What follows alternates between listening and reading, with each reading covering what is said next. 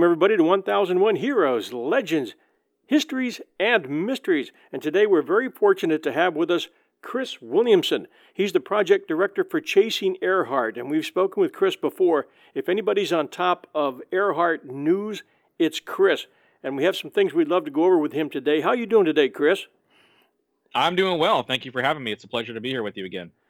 There's been a lot of news circulating in the media about a plane that's been found off the coast of New Guinea. I was hoping you could update our listeners as to what's going on with that.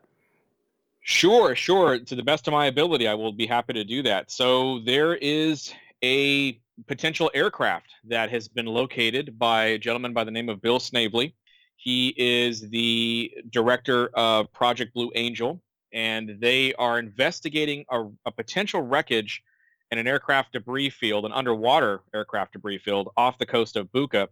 And it's a site that it's not new. It's something that has been circulating within the Earhart community for a little while now. It's relatively new compared to most of the other hypotheses that are out there. I mean, it's been around for a while, but Bill Snavely himself has been investigating the wreckage for approximately the last 15 years or so.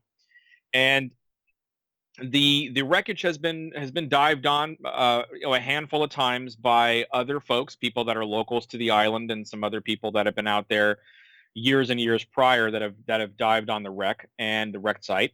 And Bill has been sort of studying this from afar, trying to figure out if this particular aircraft has any consistencies with the Lockheed Electra 10E that Amelia Earhart and Fred Noonan were in when they vanished over the Pacific Ocean. So he started with this hypothesis. He thought that this plane, if it shared some consistencies, we might have something to look at here. So a very long time ago, he spoke with one of the locals on the island, and while he was actually out there visiting, and they had mentioned to him, hey, there actually is an aircraft that really has a big question mark on it. We don't know the origin of the aircraft. We don't know how it got here. We have a story, but we don't know if it's factual or anything like that.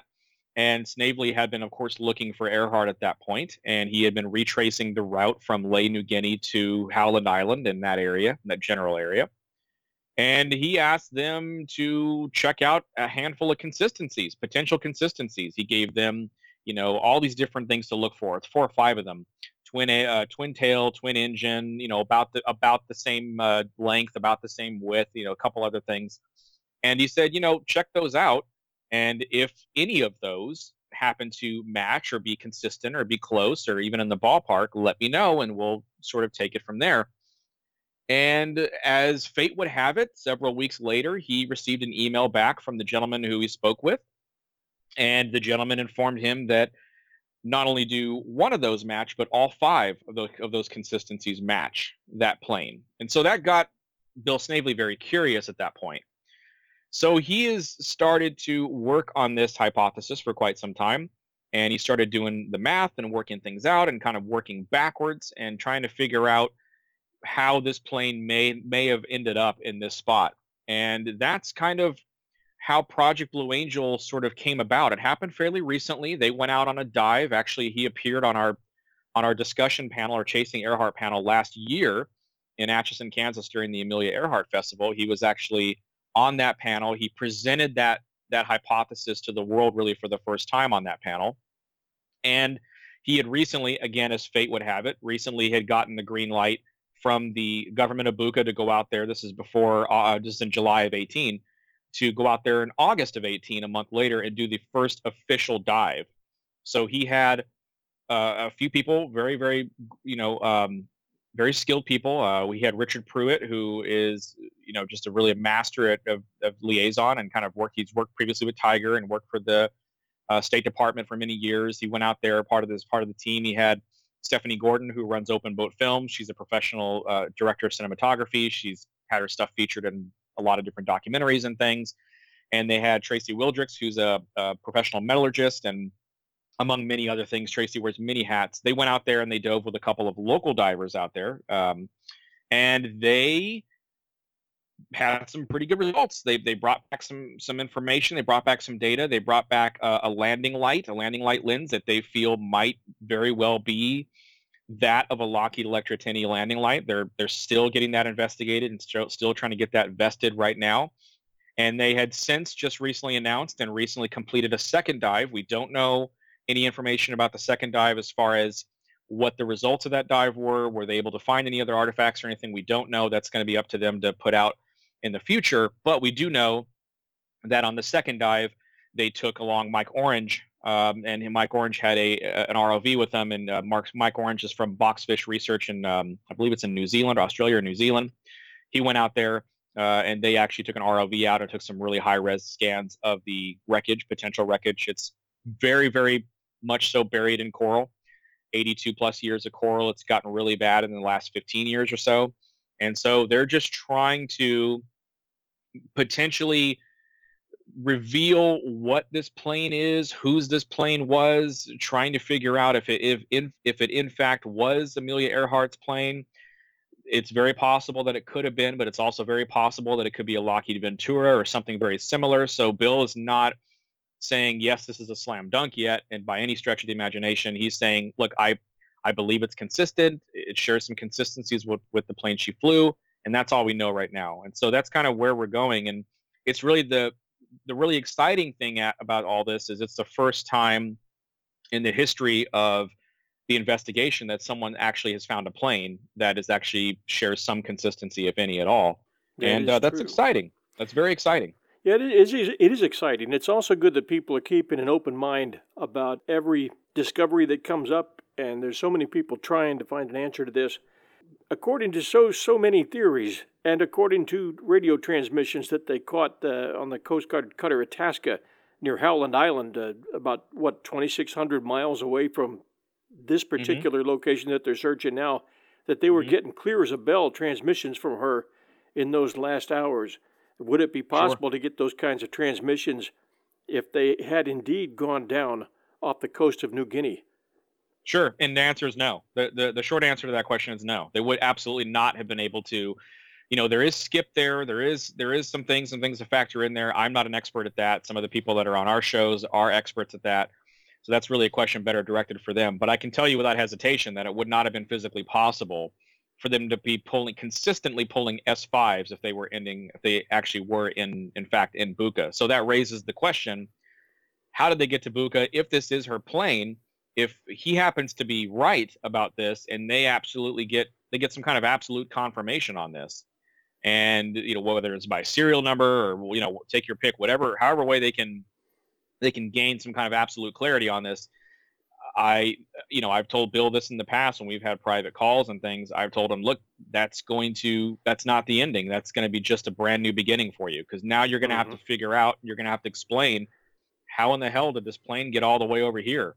It's one of those things where you're opening up you might be closing the book on one mystery and opening up a whole can of worms on something totally different. So I have that same, that same pause that you mentioned. That's my main concern with this hypothesis.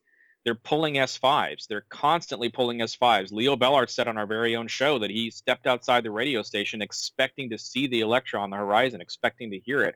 It was that close. It felt that close. So obviously Buka's nowhere near Howland Island. So how is that the case? But the Marshall Islands are also nowhere near Howland Island. So this is one of those 400 miles north. 400 miles north, correct? 400 miles north, actually closer to 800 miles north, if I'm not mistaken. And you have also, we've also confirmed, we've talked to multiple people that have said, yes, you'd have to be within about a 200-mile range to pull an S5. So even if it was 400 miles north, they're too far out to pull S5s. That would be like in the S4 territory. That's the strength of signal, right? S5? Is that what you're talking about? Yeah. Correct. Signal strength 5. So the signal strength 5, basically they go up. They go on a 1 to 5 scale, depending on how close you are. If you're 200 miles or closer, you're going to pull S5s. Anything out beyond 200 miles out, you're going to be pulling S4s, S3s, S2, and so on and so forth. So, it's one of those things where, we were just talking to a guest the other day, and he said, I have no reason to disbelieve the people who were there, i.e. Leo Bellart's people that were on the Itasca. The data and the facts so far seem to line up with what they're saying, that she was in that vicinity and she did go down in that vicinity. But on the other hand, we have consistencies here. We have something. We have an aircraft wreckage site that's screaming to be investigated at, and so that's what Bill's doing. And he believes that the wreckage should be investigated, whether or not it is Earhart and Noonan's or whether or not it's just some random person. He believes that they have a duty and a really a, I guess a duty is the best way to say. They have a duty and a right to go in there and actually determine who this was and to tell the story and to put an end on whoever flew that aircraft, whether it was a military aircraft, a civilian aircraft, or whether it ends up being the holy grail of aviation. We don't know. We're going to find out. Bill is one of the only people ever in this case, not only to have, he's the only guy to ever have an airplane investigate, but he's also going to be the only person to ever have whose hypothesis is going to have a beginning, a middle, and an ending. He's going to have his ending. He's going to find out what plane that was and who was in that plane. It's just a matter of when, and it's just a matter of how they go about doing it. That's fantastic. Can you kind of just quickly remind our readers what the major hypotheses are out there with regard to Earhart and Noonan's disappearance? You know where we stand at 1001 Heroes. We're crash and capture all the way. Sure. Yeah, absolutely. So there's 5. Okay. I'm going to tell you 5, and I'm going to give it to you as we've described them, as we're presenting them in Vanished Amelia Earhart, and as we've been presenting them in Chasing Earhart and all this other stuff.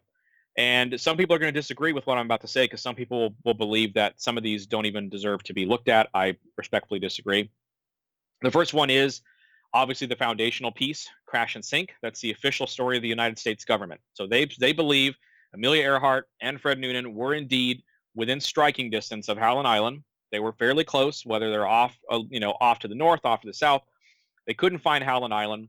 Everybody agrees, regardless of the theory. Cross theory, one of the facts that is actually accepted cross theory is that Howland Island is almost an impossibility to find. It's really, really tight. It's a really tiny island. So the crash and sink hypothesis, or ditch and sink, depending on who you talk to, states that they had to put the plane down in the ocean. They ran out of fuel.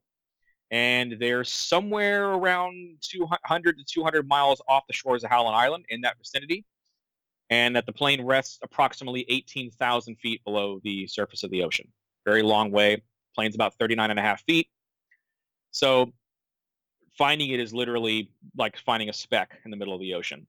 So that's the crash and sink theory in a nutshell, that they ran out of fuel. They ended up down in the water. The second theory, and this is in no particular order of importance or credence or anything, but the second theory is known as the castaway theory. And that is been pushed by the International Group of Historic Aircraft Recovery, TIGER for short. You've probably heard that name before if you're an avid Earhart, either historian or researcher. You know the name TIGER. A lot of television documentaries on Nikamuraru. Right. A lot of documentaries, a lot of footage, a lot of media attention, a lot of that. They've been in the news for a long time. They've been working the island of Nikamuraro. It was actually known as Gardner Island at the time. So in the show we often refer to it in the past tense as Gardner Island, because that's what it would have been at the time that Earhart and Noonan landed on it, if they did. They believe that Earhart and Noonan, having not been able to locate Howland Island, ended up coming upon Nikamuraro Island, Gardner Island, and they ended up putting the plane down on the Coral Atoll there. And this is where a lot of the post-loss radio signal stuff comes in, which TIGER's done an excellent job of compiling all these and working through the science and working through the data. And this basically states that they landed on the atoll there. The plane was put down in relatively decent condition, and that the radio was in relatively functional condition. And for about 6 days, they were able to send out radio distress signals that were never answered, but heard by a variety of sources. We don't know if Noonan died, on impact, or if whatever the case, if they had to put the plane down rough and he died on impact, or if he died shortly after. We do know, according to them, that Noonan may have in fact been injured, or even according to some of the radio signals, Earhart may have been injured. Or I'm sorry, Noonan may have been injured. But if we look at it like Noonan was injured for a little while and he ended up dying shortly after that, Earhart was a castaway at that point on the island waiting for rescue, and had a little campsite, lived for we don't know how long. Some people say that she could live for a couple of weeks. Some people say she could live for a couple of months. People that argue against The castaway hypothesis would say that she could have lived almost indefinitely on that island because of the food and the ability to kind of live off the land there.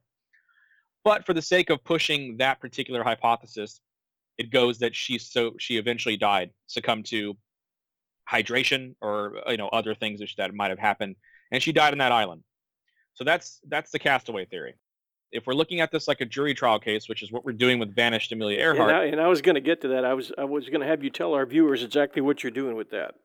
Yeah, it's a lot of fun. It's got a lot of unexpected buzz, and we'll definitely get to that. But if you're looking at this as a jury trial case and everybody's presenting their evidence with everything that Tiger has, and Tiger's got a lot of evidence, circumstantial evidence, and people are put in prison over circumstantial evidence. So I mean, you can't tell me that circumstantial evidence isn't credible. I mean, the courts determine that it is every single day. So you have a mountain of circumstantial evidence that Tiger's built. Building a case is like building a house, and they've been building their house for over 30 years now. But I think if you were to look at all the evidence they have, really the standout piece that they have is the post-loss radio signals. And so to give everybody an idea, I think it's early in the afternoon on July 2nd in 1937. So the Navy office in San Francisco put out an all ships, all stations bulletin, and they announced that the Lockheed Electra it failed to show up. It never showed up at Howland Island, and it was presumed down at sea. So at the time, it was assumed that the plane could transmit if it was afloat. So if it was in the water, a lot of people believed the plane would have been like a ping pong ball with wings. And at the time, they assumed it could still transmit on the radio, even if it was on the water. And so that Earhart could give them they could give the position, they could be picked up. So in the following days and nights, everyone listening, there were two primary frequencies that people were listening on. One of them was 3105 and one of them was 6210 kilohertz. Okay. Now, by international agreement at the time, only U.S. registered aircraft were permitted to send voice signals on those. Okay, so the only exception there was the Coast Guard cutter Itasca, which they had special permission to try to contact Earhart in any way they could, because at that point they were scared. I mean, it was a really big deal. So they kept trying to contact. Now, there's 57 credible post-loss receptions that were heard by the U.S. government or professional commercial operators that were listening on those primary frequencies I mentioned earlier. So they included was the U.S. Navy, U.S. Coast Guard, Royal Navy radio men aboard ships, just a bunch of different people. American U.S. Coast Guard headquarters in Honolulu, licensed amateurs that were employed by the U.S. Department of Interior on Howland and Baker Islands, Pan American Airways radio direction finding stations on Oahu, Midway, Wake Islands. I mean, you get the idea. Yeah, and I'm looking at the messages that the Pan Am radio operator on Wake Island received and noted. And right. I mean, there was a lot to it. Right. Quite down, but radio is still working. Battery weak. We're calling on 3105 kilocycles. Give me a long call, KHAQQ. Those were her call numbers. She said she put them at bearing 337, 58 minutes above equator. Must be a new island, she said. And the Pan Am guy took a DF fix, and he got that signal was coming 300 to 400 miles northwest of Howland. Yeah. That would put it on Mealy Atoll. Right. Yeah. So that's what. Yeah. I mean, exactly right. I'm not going to kind of go into that. That's you kind of explained it perfectly there. So some people believe that. So really, the post-loss radio signals, it really depends on where did these all coincide. Now, Tiger is going to state that they coincide at Gardner Islands, which is in the Phoenix Islands. If you look at Oahu, the HMS Achilles, Nauru, Wake, Midway, Howland, Baker, where the Itasca was out, and you coordinate, they all hit a single spot. That's Gardner Island. Now, that's according to Tiger's research and their information. Now, of course, the stuff that you just read actually disputes that. Says, well, this actually ends up being over there in Mealy Atoll. This is where it actually was. So therein kind of lies the rub there. There's a lot of people that dispute where these actual transmissions originated from, where they actually track backwards to. And that's kind of the fun part when it comes to the radio, the post-loss radio signals. We know that they existed. This isn't something that Tiger made up. This isn't something that they just did to throw more fuel on the fire for their stuff. This is something that was actually, this actually happened. So, so when you look at that, that really sort of kind of puts the kibosh on the crash and sink hypothesis a little bit. Not saying that that's not what ended up happening, but if they did go down in the ocean, and we do know that the radio could not transmit if it was underwater, or if there was that's why they couldn't. Tiger argues that they had to transmit when the tide was low, even on Nicomaroro, because when the tide went high, the radio was useless. When the tide dropped back to low, they could transmit. So so even Tiger, they argue that they agree with that, I should say.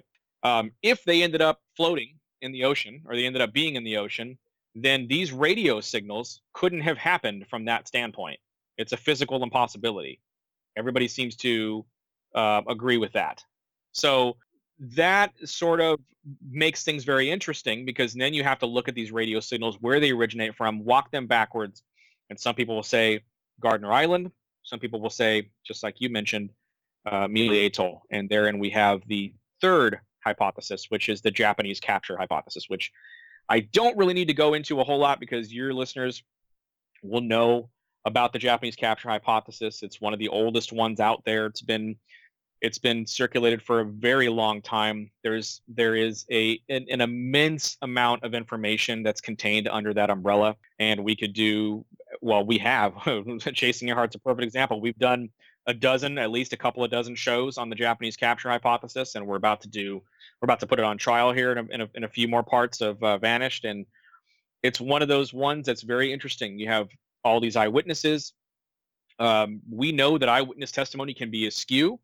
We know that it can't be reliable in a lot of cases. We know that people have false memories, false witnesses. There's all kinds of stuff that would negate eyewitness testimony as being anything more than less than credible. Let's just put it that way. However, when you have over 200 eyewitnesses that are unrelated, that put someone or something in a specific position, people go to jail for murder for that every day, for a one eyewitness saying that this person was here. When you have 200 of them, and some of these people have a very high stature, you cannot ignore that. That's something you cannot ignore. You have to investigate that. You have to look at that. Now, a lot of those witnesses you can probably dismiss. I'll give you that. You can probably look at a lot of those people and say they either made it up, or it's either considered hearsay because they heard a bunch of people talking about it. They wanted to be involved. They can create false memory. We have expert witnesses coming on. That are world-renowned experts in false memory. That are going to testify. That are going to talk about how that applies to criminal proceedings and things like that. But to automatically just dismiss all 200 eyewitnesses, including Admiral Chester Nimitz, including the military that saw them, including all that stuff, to just throw it out without any regard, is, in my opinion, not smart. You just can't do that. So that's kind of what we're going to be doing with Vanish, and what we have been doing. But it's one of those things where that particular hypothesis number 3, Japanese capture, is one it's not going to go away anytime soon. Good explanation. Let's go to 4. So 4 is, I've always maintained that 4 is sort of an extension of Japanese capture. It's almost like, if you remember those Choose Your Own Adventure books when you were little, and you had the hero of the story, you get to basically determine how that hero's story ends. Does it end in tragedy? Does it end in, success? All that good stuff. I liken this next one to that. This is known as the Irene Bolam hypothesis. And it's one of those ones that I think, of all of the theories that are out there, and this includes Japanese capture, this includes everything, of all of them that are out there, this particular theory, if proven true, has the biggest ability to rewrite history of anything that's out there when it comes to Amelia Earhart. Because the Irene Bolam hypothesis essentially states that Amelia Earhart did in fact get captured by the Japanese, and did spend time in Japanese custody rather. And instead of dying in Garapan prison alone, instead of dying of dysentery, instead of being executed on Saipan and buried in a shallow grave or a deep grave, depending on who you talk to, She actually lived in captivity for several years, and when the liberation occurred, Amelia Earhart was actually successfully extradited back to the United States and repatriated into the United States. Now, it sounds very far-fetched at first, but when you look at the evidence and the people that support that theory, again, you have to give it some kind of credibility. And the reason why I say that is because of a woman by the name of Jackie Cochran. Now, Jackie Cochran, for those who don't know, was a very dear friend of Amelia Earhart and was a pioneer, an aviation pioneer herself. Jackie Cochran was no joke. She was very, very uh, supremely intelligent woman. She knew her stuff. She's also the founder of the WASP program. So, of anybody out there who's an aviation historian, you've heard of the WASP, and there's still a few of them out there. Matter of fact, a few of those WASP are project guests for Chasing Earhart. You mean the white Anglo-Saxon Protestants? No, no, no. The WASP program was the military, the female military, women Air Force service pilots. Ah, yes. That were in World War II. Jackie Cochran founded that program, and I think Amelia Earhart would have been immensely proud of her friend for that, because that was a big deal. Mm-hmm. Here's the thing. So FDR actually personally sent Jackie Cochran over to Japan, and to do specific things in Japan to kind of figure out, the try to basically help out with the international relations at the time. And she was supposed to report on, give an official report on what she found in Japan, and she was supposed to, do a whole write-up and a whole thing for FDR and for the U.S. government when she got back. That report never happened. She never did that report. She went to Japan, and she never did that report. So a lot of people believe that are working the Irene Bolam hypothesis, and that have kind of been working it for a long time, believe that Jackie Cochran actually went over there to smuggle Amelia Earhart out. And that is something that's not really too uncommon. There was no smuggling involved here, but people that are, in the recent news, remember when former President Bill Clinton was sent over to get the two young women who were in custody over there. He was sent over there to negotiate their return, and successfully did so and brought them back. This was a little different because it was done in secret, but think of it that way. That's sort of kind of what happened. Amelia Earhart was taken back into custody, and she was repatriated back in the United States. She had been declared dead in absentia on January 5th, 1939. So this was 5 or 6 years after that. So Amelia Earhart could not go back to her life. For all intents and purposes, she was dead. So Amelia Earhart took that opportunity, and the people around her helped her take the opportunity to essentially become someone else. And she became Irene Bolam. She took this opportunity to have a new name, have a new life, and she ended up living the rest of her days out on the East Coast of the United States, and she never flew again. So it's one of those things where you look at it and you're on face value and you think it sounds like a movie, and it really kind of does sound like a movie. But I would encourage everyone out there to go to Todd Swindell's website. Just Google search Irene-Amelia.com, or just Google search Irene Amelia. Start going through that website. Start going through the work that he put in there. Start looking at the forensic photo overlays, the handwriting analysis, the evidence he's contained, all of the stuff that he's gone through. Look at it without a critical eye. Just look at it as it lies. And I can promise you, when you look at that evidence, I'm not going to say you're going to be sold on it, but I'm going to promise you that you're going to have to look closer at it, that you're going to think this might actually be possible. How do they explain the DNA?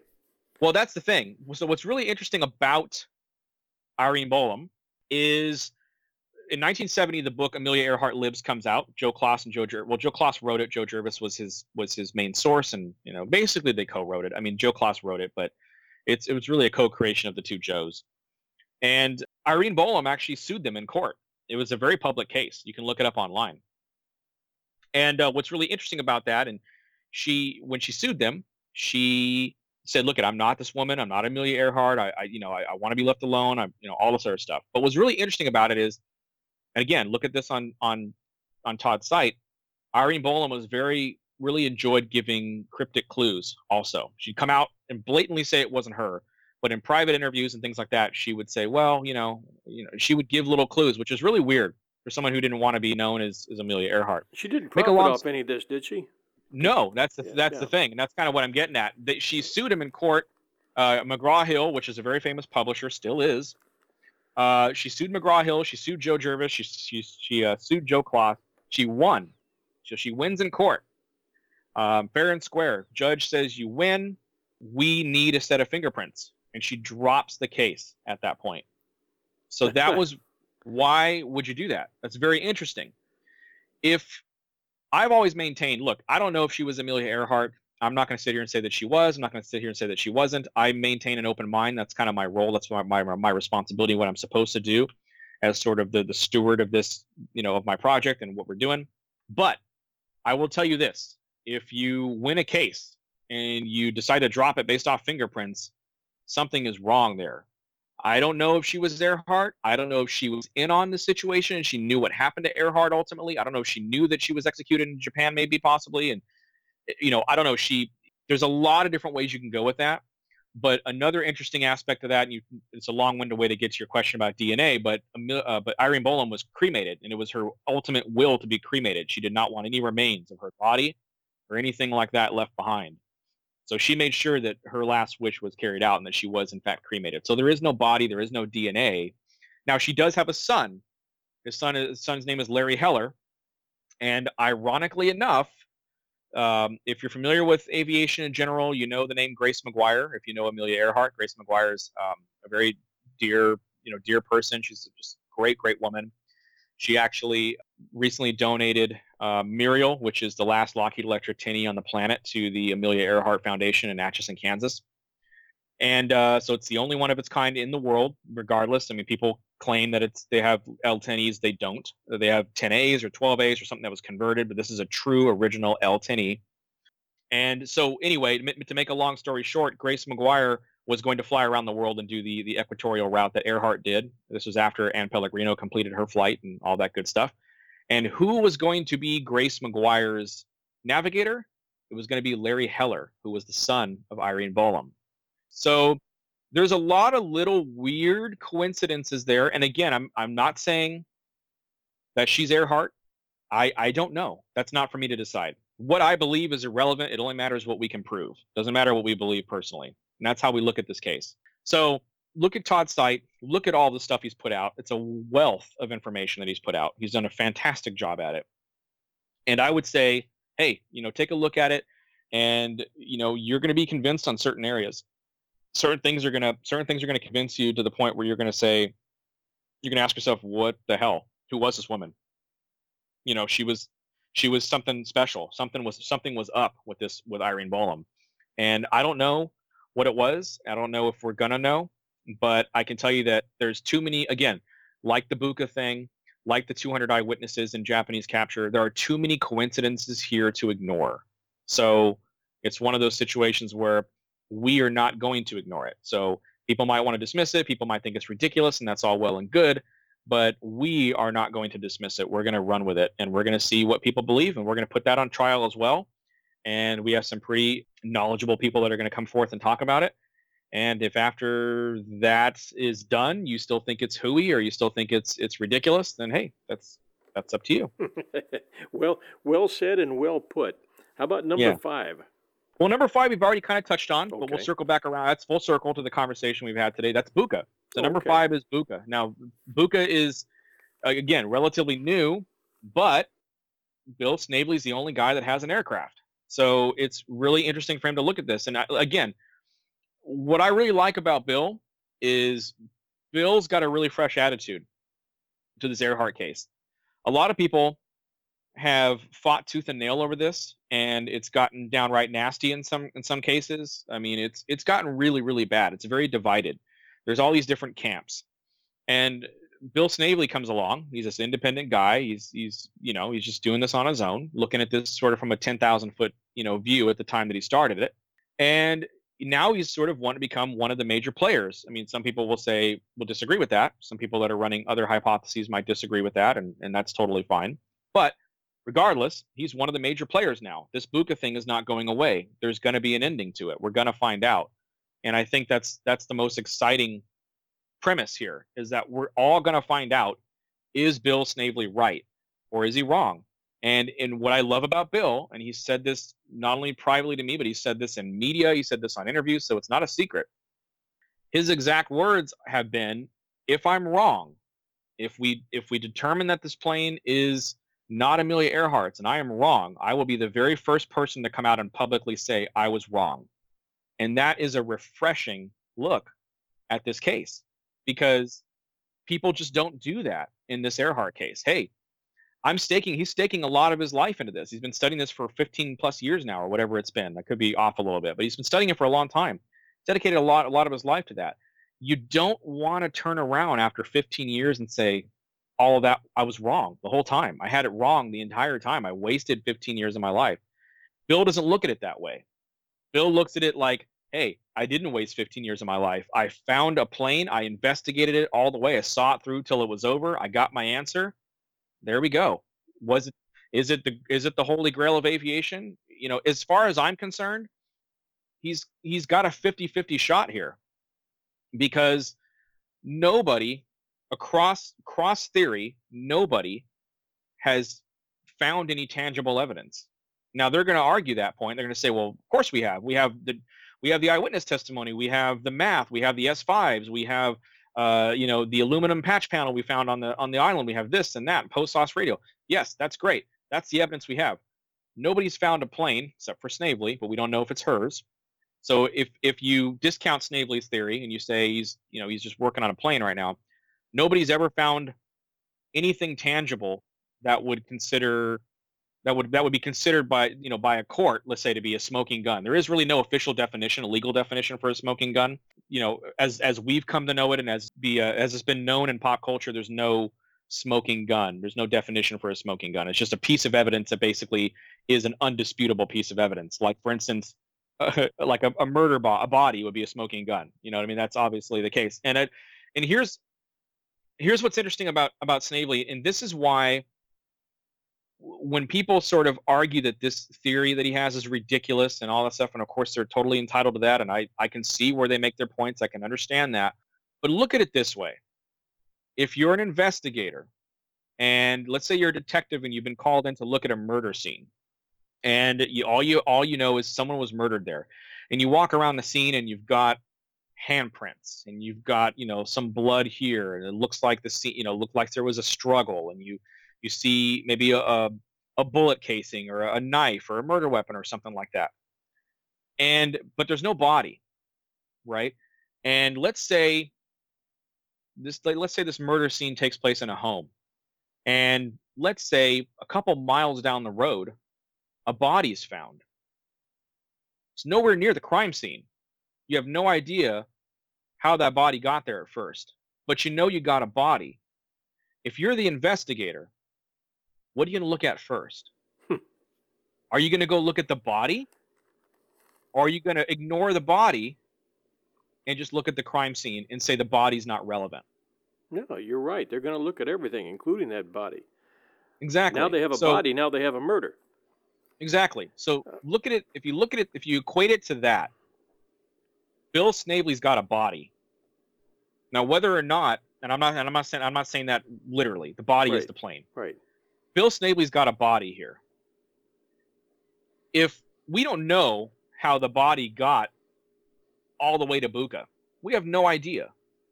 Bill doesn't even know. And you alluded to that when we began, that yes, this may end up being the plane, but that still doesn't explain how it got there. Did the Japanese dump it? Was it rebuilt, the broken wing repaired, and was it flown and crashed there? Was it dropped off a seaplane tender? So many questions to answer. It will be great if he finds out that's her plane, but it's just going to start a whole other leg of the investigation.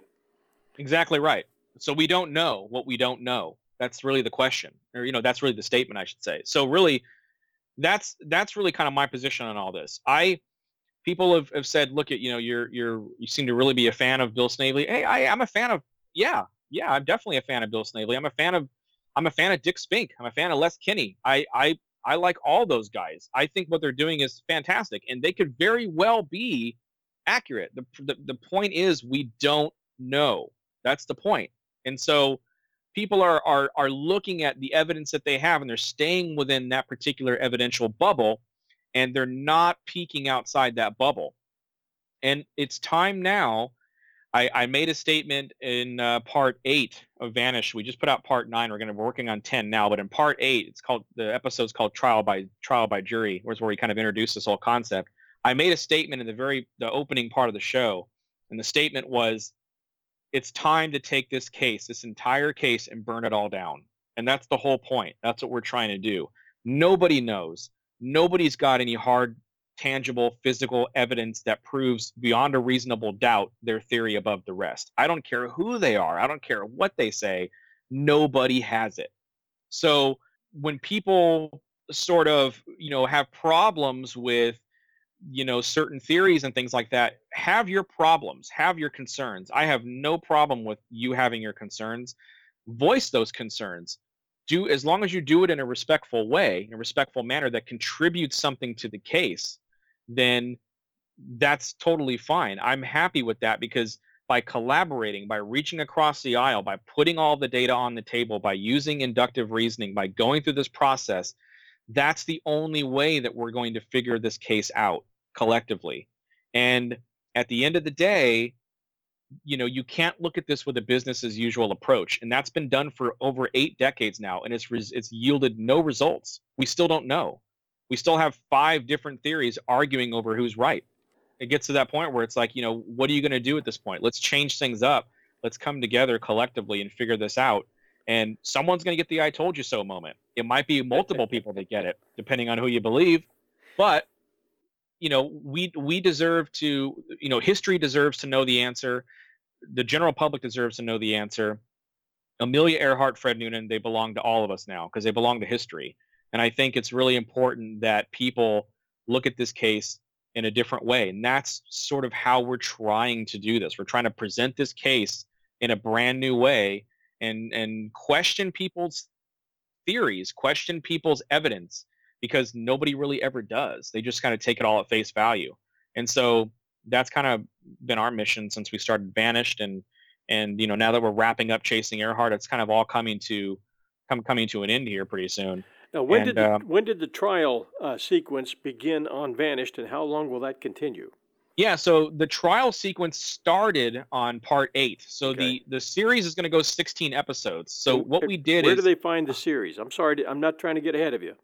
no, that's totally fine. So the series is very easily found. It's on every major podcast platform. So Okay. whether you're on iTunes, Google Podcasts, Spotify, Stitcher, you name it. Okay. Just if you Google Vanished Amelia Earhart podcast, our RSS feed is attached to Audio Boom.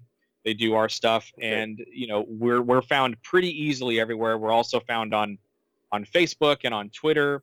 We also have a really fantastic Facebook group that you're part of, that you've talked into a little bit. Thank you, and I believe we've been asked to be on Vanished as well. Is that correct?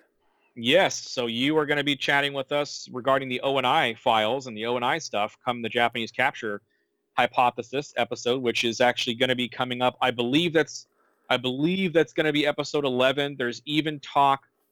We're not sure yet, but there's even talk of us splitting the Japanese capture into 2 separate parts, because it's so robust, as you know. That's going to take 2 at least. It's going to be difficult. So we're either going to do 1 4 or 5 hour episode for that, or we're going to split it into 2 different episodes. We're not sure format wise how we're going to do that. I'm going to have to talk to my partner Jennifer about that and see. But that's basically kind of where we're at. So we're getting ready to put on trial the first hypothesis, which is Crash and Sink. And we're expecting some really fantastic guests to take the witness stand, so to speak. We're going to talk to Tom Detweiler, who was largely responsible for finding the Titanic. We're going to talk to Tom Vincent of Rockwell Columns, formerly of Rockwell Columns, retired, and he's done a lot of fantastic work with Nauticos. And we're going to talk to Dana Timmer, who led the first deep water search in 1999. We might bring Leo Bellards back to the stand. It's possible. We'll see. So we're going to be doing a lot of that stuff for Japanese capture. We're going to extend some offers for some folks that are going to be very important and very crucial to that particular case. And we're going to keep going. And it's going to end, I believe, with 16 episodes, 16 parts. And that's kind of where we're going to go. So for some reason, we need to split an episode or something like that. It might extend apart. But my original vision was to go to 16. The first 7 episodes, we're going to lead all the way up from, we're going to start with Earhart's birth in Atchison, Kansas, and kind of what makes a legend, and go from all that process all the way up to part 7, which talked about her takeoff from Hawaii and her ground loop incident in Hawaii and how that changed and shifted the whole world flight.